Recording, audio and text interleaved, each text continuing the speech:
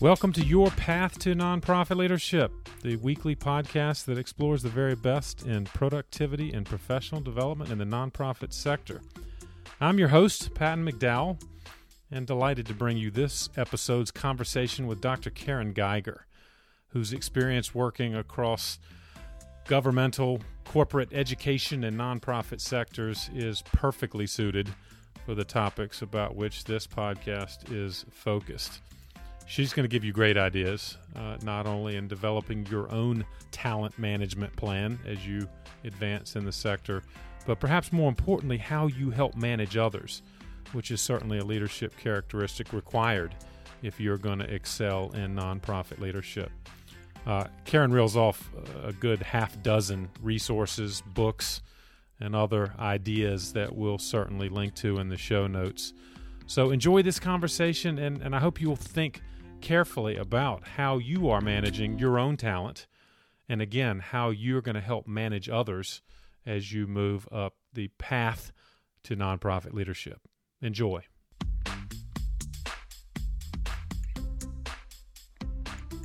Karen, thank you for joining me on Your Path to Nonprofit Leadership. Happy to do it, Patton. Excited, Karen, because your journey represents such a great combination of skill and experience, including nonprofit that you have experienced yourself, as well as the folks you work with. So maybe tell us first about your professional journey, which has incorporated a lot of different sectors, but tell us how you got to where you are now, and then maybe how it's influenced your coaching and consulting. Sure. I started out, mine's an interesting journey that took some turns. I started out as a music major in college because my father was a violinist and I wanted to follow in his footsteps. After 2 years, I realized while I loved playing the clarinet, I was not as devoted to it on weekends that I needed to be. So I moved over to sociology, and that was a major I loved. And that kind of is the theme, if there is one, of my career. So anyway, people in groups and how they behave and how they accomplish things is what Absolutely. I was interested in. Then after college, I spent a year in Boston working for the Boston Symphony, kind of as a pass-through job. Then I went back to grad school because I thought my first career was going to be in student affairs because I had been an RA in college. So I got my degree in student personnel. And then UNCC recruited me to run one of those big white residence halls on campus. And I thought I'd be here for 2 years and move up to the next residence life job. But I realized when I was there that I didn't want the next job. And that was a real milestone for me because I thought I was on a clear path. But as you move up in residence life, you have to pay more attention to the building and the paint on the walls and the condition of the buildings as well as the students inside. And I was more interested in the students inside. So I left my job without another job because you renew a contract or you don't. Right. So I ended up in Charlotte without a next job because I'd interviewed in several schools around the country and realized I didn't want any of the jobs. So here I am, 27 or so, thinking, oh, great, my career's tanking. But then and in order to pay the rent, I became a temporary secretary because I had to pay the bills. And I have a friend in grad school who said, if you take what you like about your residence life work minus what you didn't like, there's a field called training. And I had no clue about that. So I asked the secretarial agency to place me in training departments so I could just see the people and get a feel for it. Nice. And I realized I did want to do it. And one of the guys, in fact, one of the men at First Union when I was working in the training department there said, I'll mock interview you for the heck of it. So we did that. And he said, at the end of the mock interview, he said, I'll just be honest with you, I would never hire you. Wow. I thought, oh, God. Ouch. Why?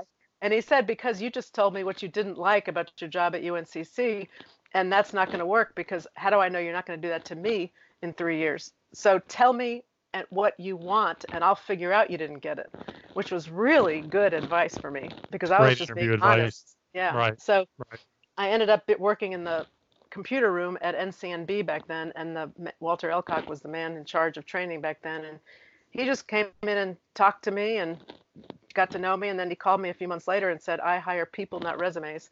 Do you want to work here? Because my trainer is going out on maternity leave and not coming back. So it was all kind of a matter of a path that I was on, and I was listening to other people and myself, and ended up in training, which was just, to me, the perfect job, because I loved teaching. I love teaching toward a strategy that was important, and I found my space. Then when I left the bank, I left because of my son. I had been injured in Hurricane Hugo, and my son needed more attention from me, and I couldn't travel Right. all over the country anymore. So the McCall School called me to fill in for a professor that wasn't working out. And at first I said no, because I thought I don't want to book a whole day of consulting for a 1 hour class or an hour and a half class. And this friend of mine called me and said, "You're an idiot." And I said, "Why?" Really? I mean, I know that, but why? And she said, "Because that's a really good thing on your resume if you're going to be a consultant." So I went back and talked to Bob Finley, and I said, "I'll fill in for you." And I filled in for 20 years, and Wow. really found I loved that. And I got my doctorate while I was there, because I found that I had some questions I wanted to explore and answer. And then I left that about 6 years ago, because I just had a bug to be back on my own full time. I just like being independent and designing things toward a goal without dealing with politics and a place in the organization. So I'm just really happy doing what I do and applying it to clients. That's fantastic. And obviously, your consulting practice now combines, I guess, the best of the training and teaching experiences you had prior to that, right? Yeah, and life. I mean, I think people know I've been through some things, and Right. I'm at an age where I want to deal with all of it, because I've been to the point where if you're not happy in your life, you're not happy in your job. So that those issues I welcome in my coaching and training, and I can kind of tell the truth in a training session because I'm not one of the staff people. Absolutely. Well, and I think there's a lot of folks that are pondering the nonprofit community and need to be sensitive to that. And sometimes they have maybe mistaken potential, at least in their mind, for what nonprofit work is like. And I know you and I'll talk about that because you have both volunteered in leadership roles in nonprofits. You've worked with a lot of nonprofit leaders. And so I want to get to that and explore what you're seeing on both sides of that fence. As you know, Karen, one of the hallmarks of this podcast is productivity. I'm convinced the nonprofit community has a challenge, as any profession does, in dealing with the volume of content and activity and responsibility. So how do you keep yourself organized in light of a lot of content and volume and activity in different sectors that you've worked? And I'll add something to that. In this time, there's 24/7 communication vehicles Indeed. that just, I mean, you could be on that all day long. The way I do it, because I have many clients and many different things that I do, which is what I like, but that can drive me crazy. So what I do is I keep a to-do list on my calendar. So I put what I have to do on the top of my calendar, and then I start with the things that are making me the most anxious. I don't care what they are, but I don't need to be Interesting. working with anxiety. So I start with those and get them done, and then the rest of the day is easier. Then I put white space on my calendar. Um, for example, I keep Mondays open for design work and thinking work. And if people ask to book me, I usually don't. I may make an exception, but that's when I think about clients and think about solutions and design things. I don't want to be doing that in a hurry.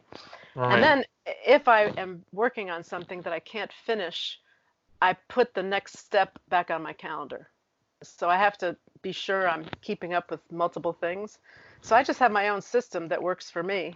It keeps me focused. So on Thursday, I might say, call this client to follow up on something where I might not have remembered if that wasn't on my calendar. But the calendar is your primary tool, it sounds like, Yes, for task management, right? yes, yep, yep. Fantastic. Well, we'll talk more about that. I had another colleague mention that, and you referenced it too, getting the hard things done first, or the things that bother you. Yeah, I guess that she referenced the book Eating the Frog, which kind of is a relatively gross analogy, but it is a reminder of getting the tough things done first, because everything else in comparison seems much easier. right. Well, let's talk about the kind of, again, we've referenced on this podcast 3 stages, if you will, of professional development. Of course, again, it could apply to different sectors, but in nonprofit in particular, a lot of our listeners are considering joining the nonprofit field. I would say, Karen, increasingly, coming out of college, even with that as a plan, whereas you and I perhaps came into nonprofit roles through a side door or lateral door. But what are you seeing as you work with organizations and individuals in terms of the newcomers? What are the challenges they're facing as they try to establish their kind of professional career? Well, it depends on how they enter the nonprofit field. And I think nonprofit is just an interesting capitalist word because we could flip it and call businesses non-social good. But anyway, that's another subject. That's an interesting comparison, yes. But anyway, I think that one thing I see a lot, there's a guy named Ram Charan. I noticed you had one of his books on your reading list. Absolutely. He wrote a book called The Leadership Pipeline, where he differentiates between 7 roles that you take on if you're going up in an organization. Most people don't go through all 7 in their corporate life. They probably go through the first 1, 2, or 3. But when they move into a nonprofit, let's say executive director role, they're at the top phase, which he calls enterprise manager. And that involves communicating with many constituents, working with the board, setting direction, communicating through different levels and with the outside. And very few people in corporate life have had that experience. So they may think that they have high quality performance, which they probably did, but it's at a different level than is required. And I'm not sure many nonprofits really look at all that. Like, they can learn it, but does the nonprofit board know what they're looking for specifically and who's got that? But I think the biggest leap, I think, is from early management experience or mid-manager experience in a corporation to enterprise management at the nonprofit, which is a whole different smoke. That's a great way to point. And I guess 2 issues there. One, the readiness of the individual. And I would argue that most nonprofits don't have a lot of the teaching and learning that you've experienced and done in your career. So they're in a bit of a challenged environment right away. And you also referenced, you think nonprofit boards often either don't understand or overlook that element of leadership for an early stage professional? Yeah, I think there are a lot of proxies. And first, the question is, are they unified about what they want in an ED? And is that based on where the organization needs to go? So there's a strategic question to ask before they even start the search. Like, what is anything going to change in 5 years, and what do they need therefore, and do they need new roles in the organization or different skills? So first, the job needs to be clearly defined. Then they can look for skills across other settings. So if you know the skills you want, like that Walter that hired me, if you know the skills you're looking for, it doesn't matter where the person came from. So I think there is an opportunity for corporate people to move as long as all that's been clear. And if the board is functional, knowledgeable about the market and their nonprofit mission, what they want in an ED, then I think there's a chance of them sourcing the right people. But is the mistake you see they're too focused on the resume and not really on the skills? Is that where you think this problems occur? It's usually a proxy for experience and sometimes social identity. Like, there's an issue that's being talked about in Charlotte right now about how few African American executive directors there are in nonprofits. Yep. And some of the conversation is about, well, people think they have to raise money and white people have money. Well, there's a whole line of reasoning there. So are you looking at skills, or are you using social identity as a proxy? So that's one issue the board needs to face. And second of all, experience does not equal wisdom. So if I'm cynical about best practices, because best practices work with the culture it came from. If you take the best practices out to another culture, it won't work. So I'm not sure that experience is a proxy even, but if you're looking for skills, I was just talking to someone yesterday who's very young and she's looking for a job. And I said, even when you are a server in a restaurant, you have skills. I wouldn't put that down, because if you need to interface with customers, if you need to represent the organization to customers, that's what you're doing as a server. And you could talk about how you do it. I wouldn't put down that experience. Interesting. Well, and that leads to my next question was someone comes to you and again, I know you're running into people like this. Hey, I am interested in the nonprofit field. Is that how you would advise them to, in essence, translate what are skills and experiences, but perhaps in a way that is, more relatable to the nonprofit? Well, I would ask, this is my coaching stuff. First, I'd ask why. Why are you interested? Right. Are you moving towards something or away from something? And that's an interesting conversation usually. If they don't feel meaning in their life from their bank job, for example, a nonprofit job may not give it to them. So what is the Right. meaning they're looking for? Then if their answers make sense, I would say talk to people already in the role they aspire to and ask them what their days are like, what they find most draining, what they like the most, and listen. Don't answer, just listen and take that in. And then who is the nonprofit serving, and is this nonprofit serving them well in the short and long term? Because any role in a nonprofit is going to involve some fundraising. Indeed. So is the organization on solid footing? So I think there's a lot of questions to ask. I think corporate people don't realize the difference between having your money available in the organization versus going to raise it outside. And that's a huge difference. Great advice on several fronts, Karen. And we've talked about this on the path in terms of one, starting with the why and being clear, because I think sometimes the why in someone's mind is obviously not the same as the reality of working for a nonprofit, even though their intentions are strong. Love your comment about, I guess, what I'd call strategic networking, identifying those 2 or 3 people that are in a role that you think you would like to do, but sit them down and make sure you ask good questions, right?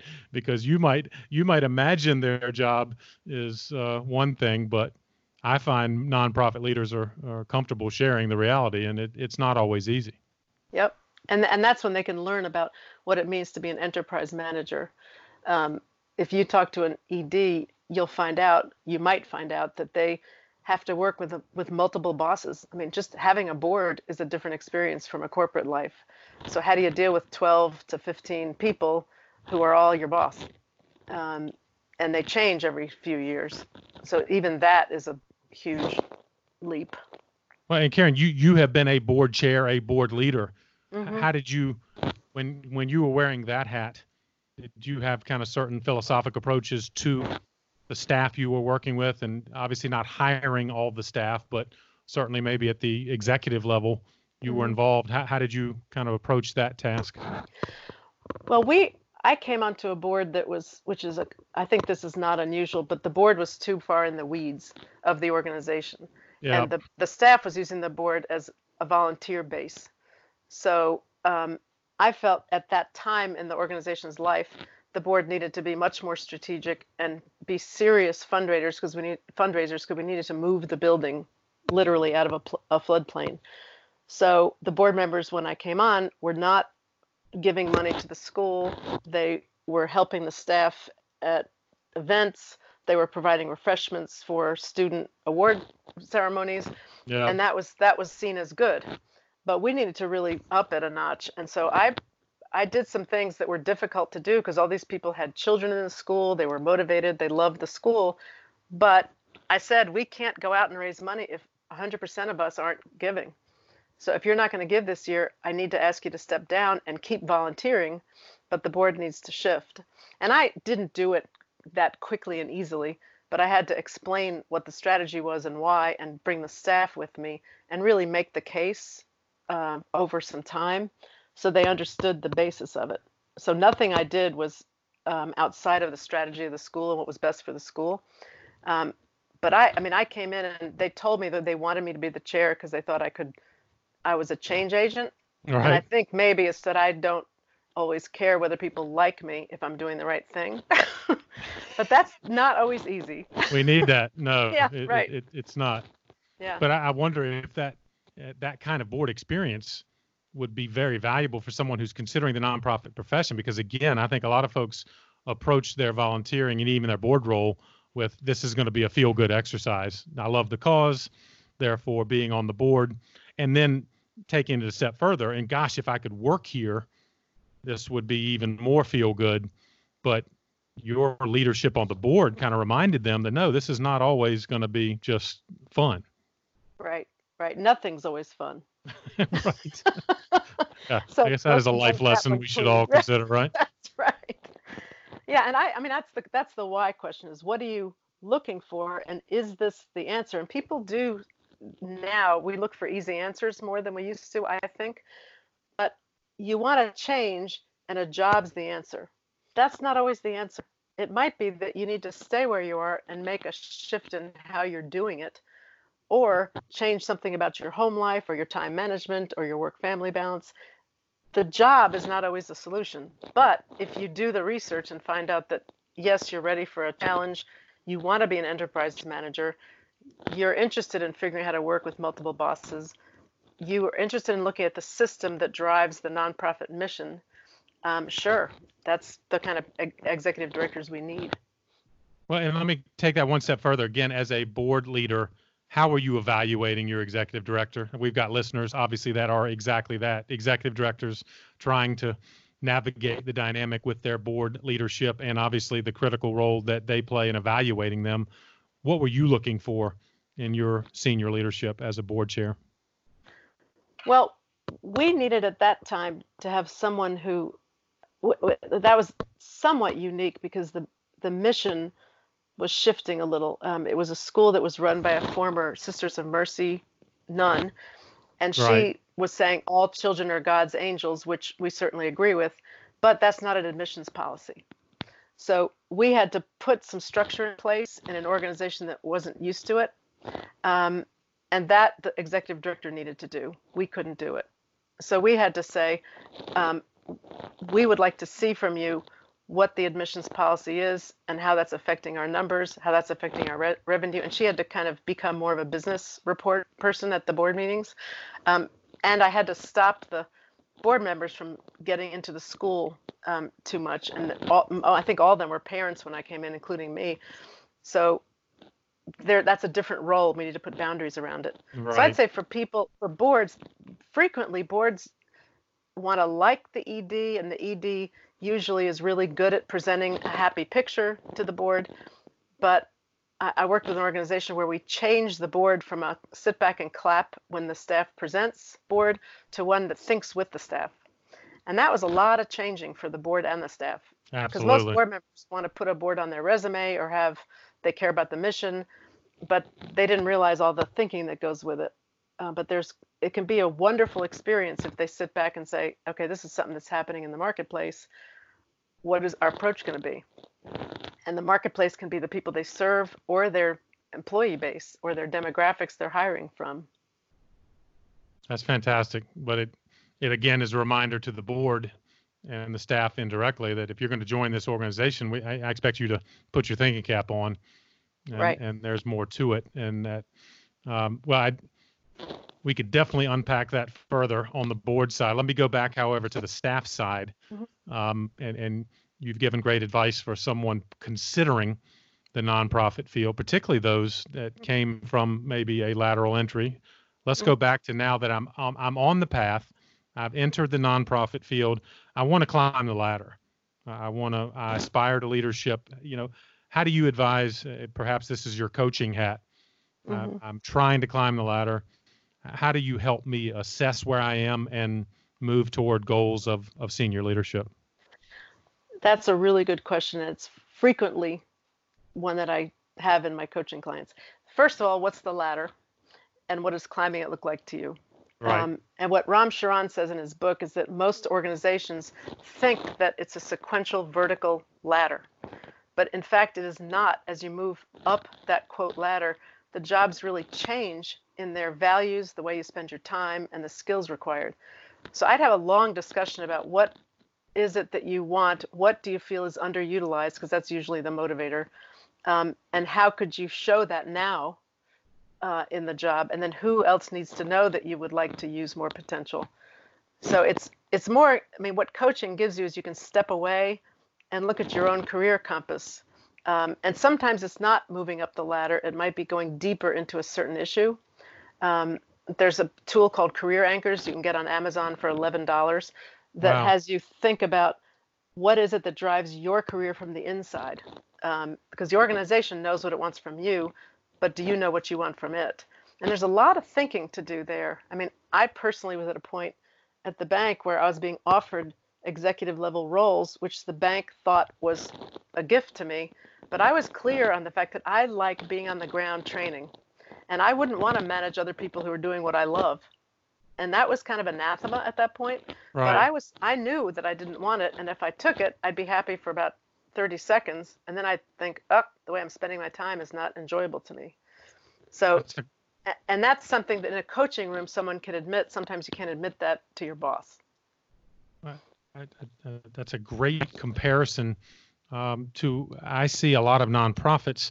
On the assumption by leadership, perhaps board or senior staff, that well, you've been here a long time, so we assume you must want to move Right. up to the management level. Right. And I see, and you have too. There are fantastic program people in nonprofit organizations who have been there a long time. Maybe they don't want to be the executive director, but they're the most senior person standing. Right. I see that as well in the fundraising profession, where there's sometimes an assumption chief fundraiser automatically wants to be the executive director. And I guess your point is these folks don't necessarily want to aspire to the same ladder that others assume they do. Right. And if the board and the executive director are very clear on what each job requires, and one of the tools that I provide, I have another bucket of work where I provide tools for talent management to other people. And one of them, you could take each role and define it really clearly so that even after a year in a job, I would know what it means to move into the chief fundraising officer job. And I'll tell them early on whether I want it or not. Like too often people wait till they have a vacancy and they have that conversation then. But that if that's done all the time, you can have those conversations at every salary review and say, what do you want to Great do point. next? And it's not, the answer is not always a job. It might be an assignment, might be a shift in job responsibilities, but people can know and have that two-way conversation their whole career. But would you agree? Most organizations that I interact with don't have that conversation. You know, the Right. annual review is very kind of formulaic Right. and just a review. And I don't know, do you think directors, are they fearful that maybe the person's going to say, well, hey, I want your job, or I want Well, you to better climb hope they do. ahead. Exactly. Well, succession planning has that glitch to it that people feel like they'll be replaced, so they resist putting good people up. But Right. the subject that you're bringing up about feedback is an interesting one right now. And you'll see in the Harvard Business Review, there's a lot of debate about it out in the field, which is really interesting. There Yeah. was Tell me about it. a cover story said feedback, I think why feedback fails. And they were saying it's not useful, we'll stop doing it. And then other people say, no, it's not it that's the problem, it's how we do it that's the problem. And they're saying that the old way, which is to focus on individuals and their personal performance, focus on giving feedback to people. So in a review, you're giving feedback to your direct report. You get it once a year. Now we're saying the focus should be on asking for feedback, focusing on individuals as members of a team, instead of focusing on just the individual's work, because we all do our work with others. Right. And then an interesting thing that's coming out is excellence is recognized as a unique combination of competencies that are attached to the person. So the example is that Marcus Buckingham does a wonderful YouTube video about this. But he says, if you want to say what's funny, you would look at Steve Martin, and you say what's funny is sticking an arrow through your head and being silly and jumping around the stage. But then you say, well, what's funny might be Sarah Silverman, which is a serious kind of dour face and a cynical verbal pattern. So funny means lots of things to us. But what is excellence? It's the same question. Well, it might be attached to Patton. It might be attached to Karen. And Patton doesn't want to copy Karen. Patton's doing it fine the way he does it. So feedback and reviews need to be completely, I think, redone. And I've worked with several organizations to do that. That feedback should happen all year round. Right. Constantly. So that at the end of the year, you just have a summary of the conversation and a two-way conversation that talks about, all right, given what we've talked about, you like what you're doing? Are you motivated? What do you want to do next? It should not be the, oh my God, I have to give feedback now, which is why it's so tense, because it hadn't been done before. I completely agree. And I see more avoidance than even Yes. awkward conversations because both sides just avoid it. But it sounds like, again, if you're advising someone as they seek feedback from their boss, you say they should be proactive. Obviously, don't wait for the boss to come to the annual review meeting and tell you how you're doing. Right, and ask for something specific. So, like they could say to your example, eventually I'd like to have your job. What do I need to do to be able to have it in 5 years? That's a good question. Absolutely. And I would give the boss time to think about the answer. Don't demand on the spot. But don't just say, how am I doing? But say, I would like to work on this. What feedback do you have about how I'm doing it? Or could I work with someone who's going to watch me on that? If I want your job, you don't have to say it like a challenge, but you could say, I see, like, I'd like to think about having your job someday. Right. What does it involve? So there's many ways you could have that conversation that don't have to be threatening. Well, it strikes me, I mean, the reality is, of course, someone that has leadership potential could indeed leave your organization. And, of course, bosses that bury their heads in the sand and try to prevent that are foolish. But if you create an environment where that kind of aspiration is okay, you're going to be an organization that people want to work in, right? Even if you lose some people, you're only going to create an environment that others want to work in. Well, and I think back in my days at NCNB is we had low salaries, young people, and that became our HR strategy, that we were seen as a training ground for people. Interesting. One day I was kind of laughing. I looked around and said, where are the 40-year-olds? And I couldn't find them, but because they would leave. But we were thinking, great, you want to move on to greater things. We have trained you to do that. So a question you didn't have on your list for me was, what should the exit experience, do you know what you want the exit experience to be? And these days with all the moving around, that's something you could think about is if someone leaves, great. What do you want them to leave with? And what do you want them to think about you? Because you can, for a nonprofit, you can have supporters out in all kinds of jobs. See, that's fantastic. And I would agree with you. I don't think any or very few nonprofits are thinking about that. But all of your former employees, in other words, become ambassadors one way or another, don't they? Yes. And if we're not sensitive to that experience as they exit, it could come back to haunt us. Yeah, and exiting is not a horrible thing. If you've had conversations with people, it shouldn't be a surprise. But it triggers their abandonment issues. But exiting is very informative. So exit interviews are critical. What did they experience at your organization? Did they get what they needed? Did they want something that you couldn't give them? And we should learn from that, shouldn't we? Yeah. And not just, and I think too often we just kind of close the door and try to keep moving without really pondering that reality. Yes. Great stuff, Karen. I guess one more question is, as you evaluate talent, coach talent, are there certain, as you think about nonprofit aspirational leaders, are there certain characteristics you're looking for or organizations with which you've worked as they ponder senior leadership? Are there certain characteristics that really jump out? I would say someone who is comfortable with themselves, meaning they can ask for feedback and receive it and stay in the conversation. If they're threatened by feedback, they're gonna die young. Yeah, good point. And they'll be getting lots of feedback, and people who are looking at them. When you're an enterprise manager, everything you do is watched, so that needs to be something they're ready for. They also need to understand that communication has many levels. Like you can talk to someone individually, that's one level, an email is another, a message throughout the organization is another, a conversation with the press is another. And you need to know how you want to present yourself at each of those things, and how what you say has to be carried out inside the organization. So if you think that you're a charming person, that's not enough. Right. There are many ways to communicate, and you need to be more strategic about communication. So all that can be learned. But again, someone who's a learner and who's willing to recognize that they don't know things, I think that's table stakes.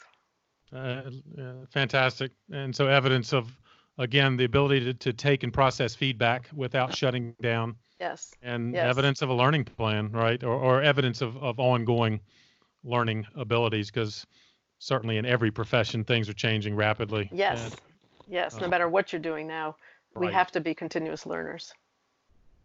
Well, Karen, let's move to something you're particularly focused on and good at, which is you Well, thank described you. as a talent management strategy. Hmm. What is that, and how might that apply to nonprofit leaders?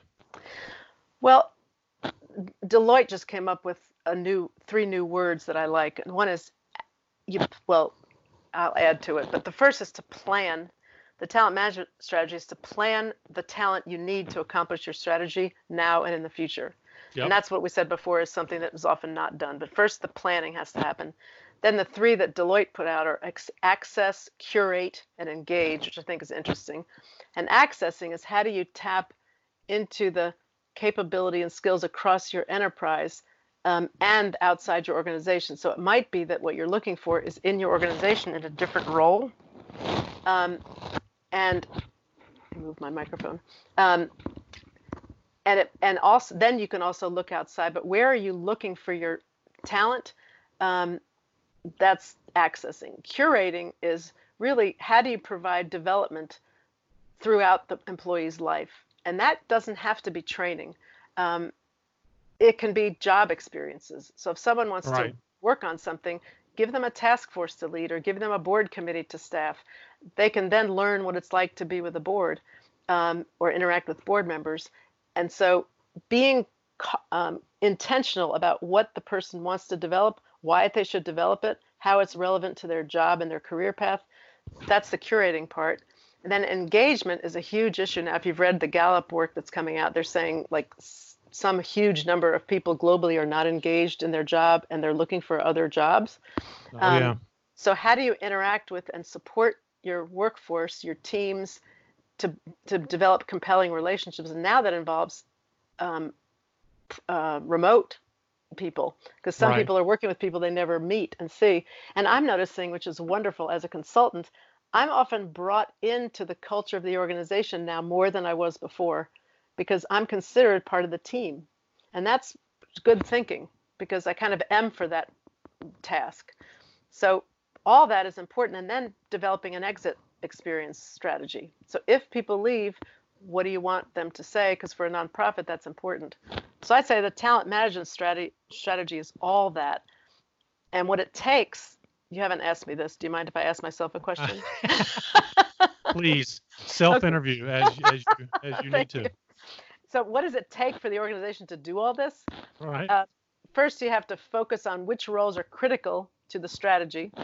I'm not sure a lot of boards do that with the executive director. They don't need to manage those people, but they need to know which ones are critical, because there's something called critical turnover. You don't care about turnover necessarily, but critical turnover you care about. Absolutely. Then you're clear about what the existing culture is and what you want the candidate experience to be in the hiring process. We used to say at the bank that the interview process, they're becoming customers, just like they're becoming employees. So even if we don't hire them, we want them to have a certain candidate experience.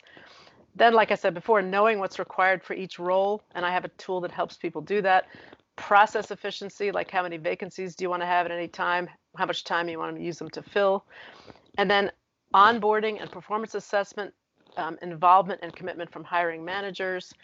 And then, like I said before, understanding racial and other social identity dynamics that may be used as proxies. So it's a very complicated process, but if you have commitment to it, it can be really educational. Fantastic advice across several areas. Obviously, processes that I think, frankly, a lot of nonprofits don't have, and I'm not just picking on them. They don't have, in essence, the HR kind of infrastructure, but there's no reason that a good staff and board can't come together and create some of these dynamics that you describe. Yeah. Obviously, advice for staff and board in general, I think, is compelling. And you mentioned the phrase, was it critical turnover? Is that the phrase? Yeah. But in the nonprofit field, particularly as it relates to fundraising, there are numerous studies that confirm fundraisers are turning over at a rate of, a year and a half, 18 months or something like that.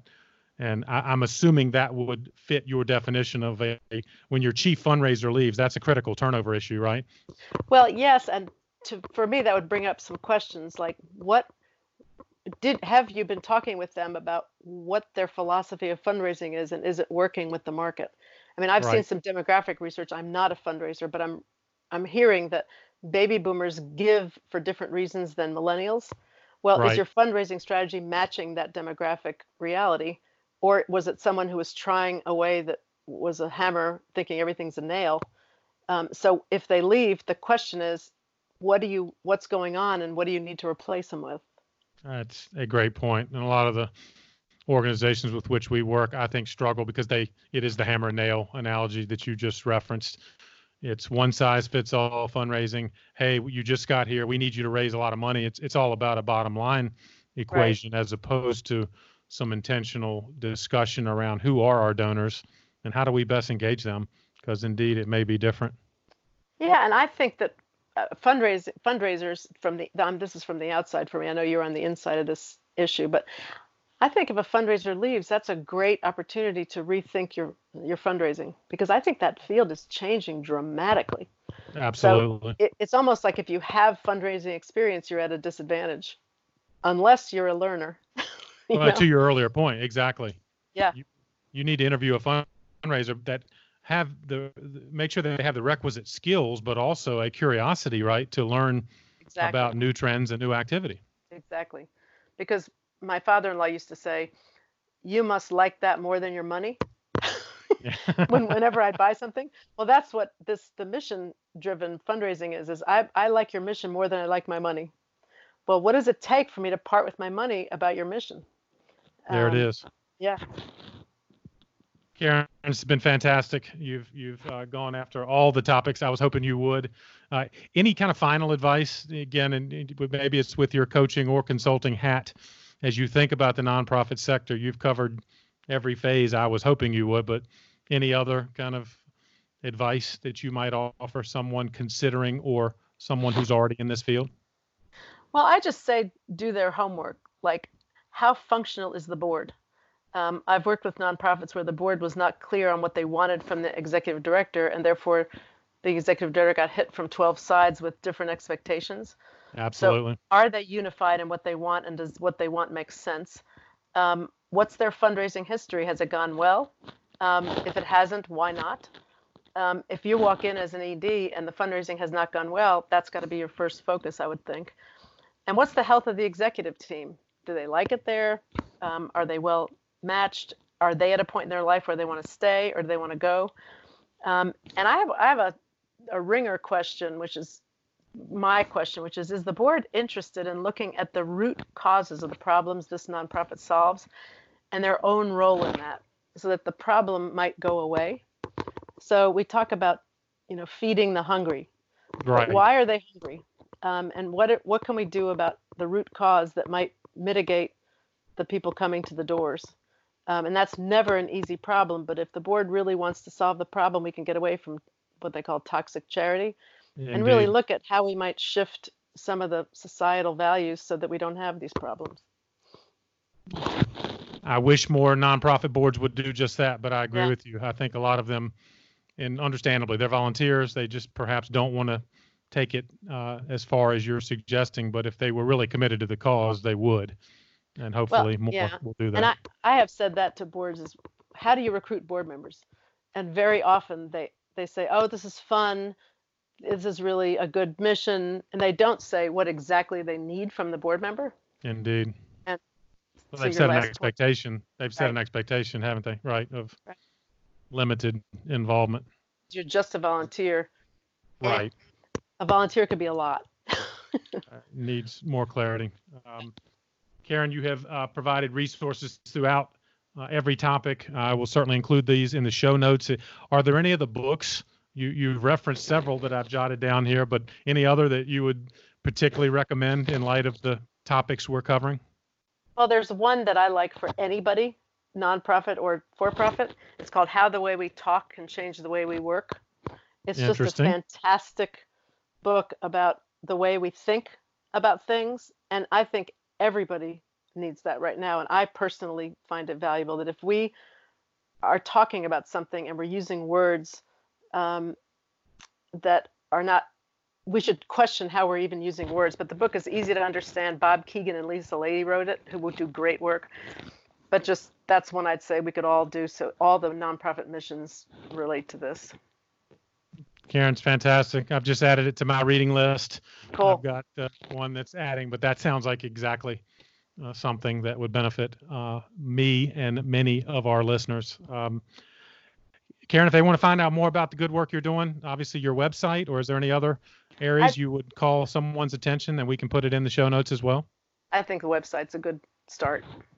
Yeah, because I know you're producing, I guess you have kind of an e-newsletter, and you produce other content as well, don't you?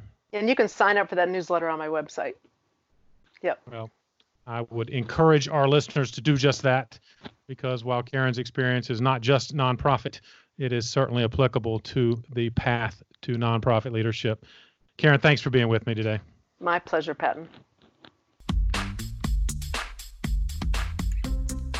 I'm sure you can now see why I was so excited about having Karen on the podcast and the value she brings to all the aspects of nonprofit leadership we're discussing. Not only your personal journey, but also the journey of those you're helping guide along the way.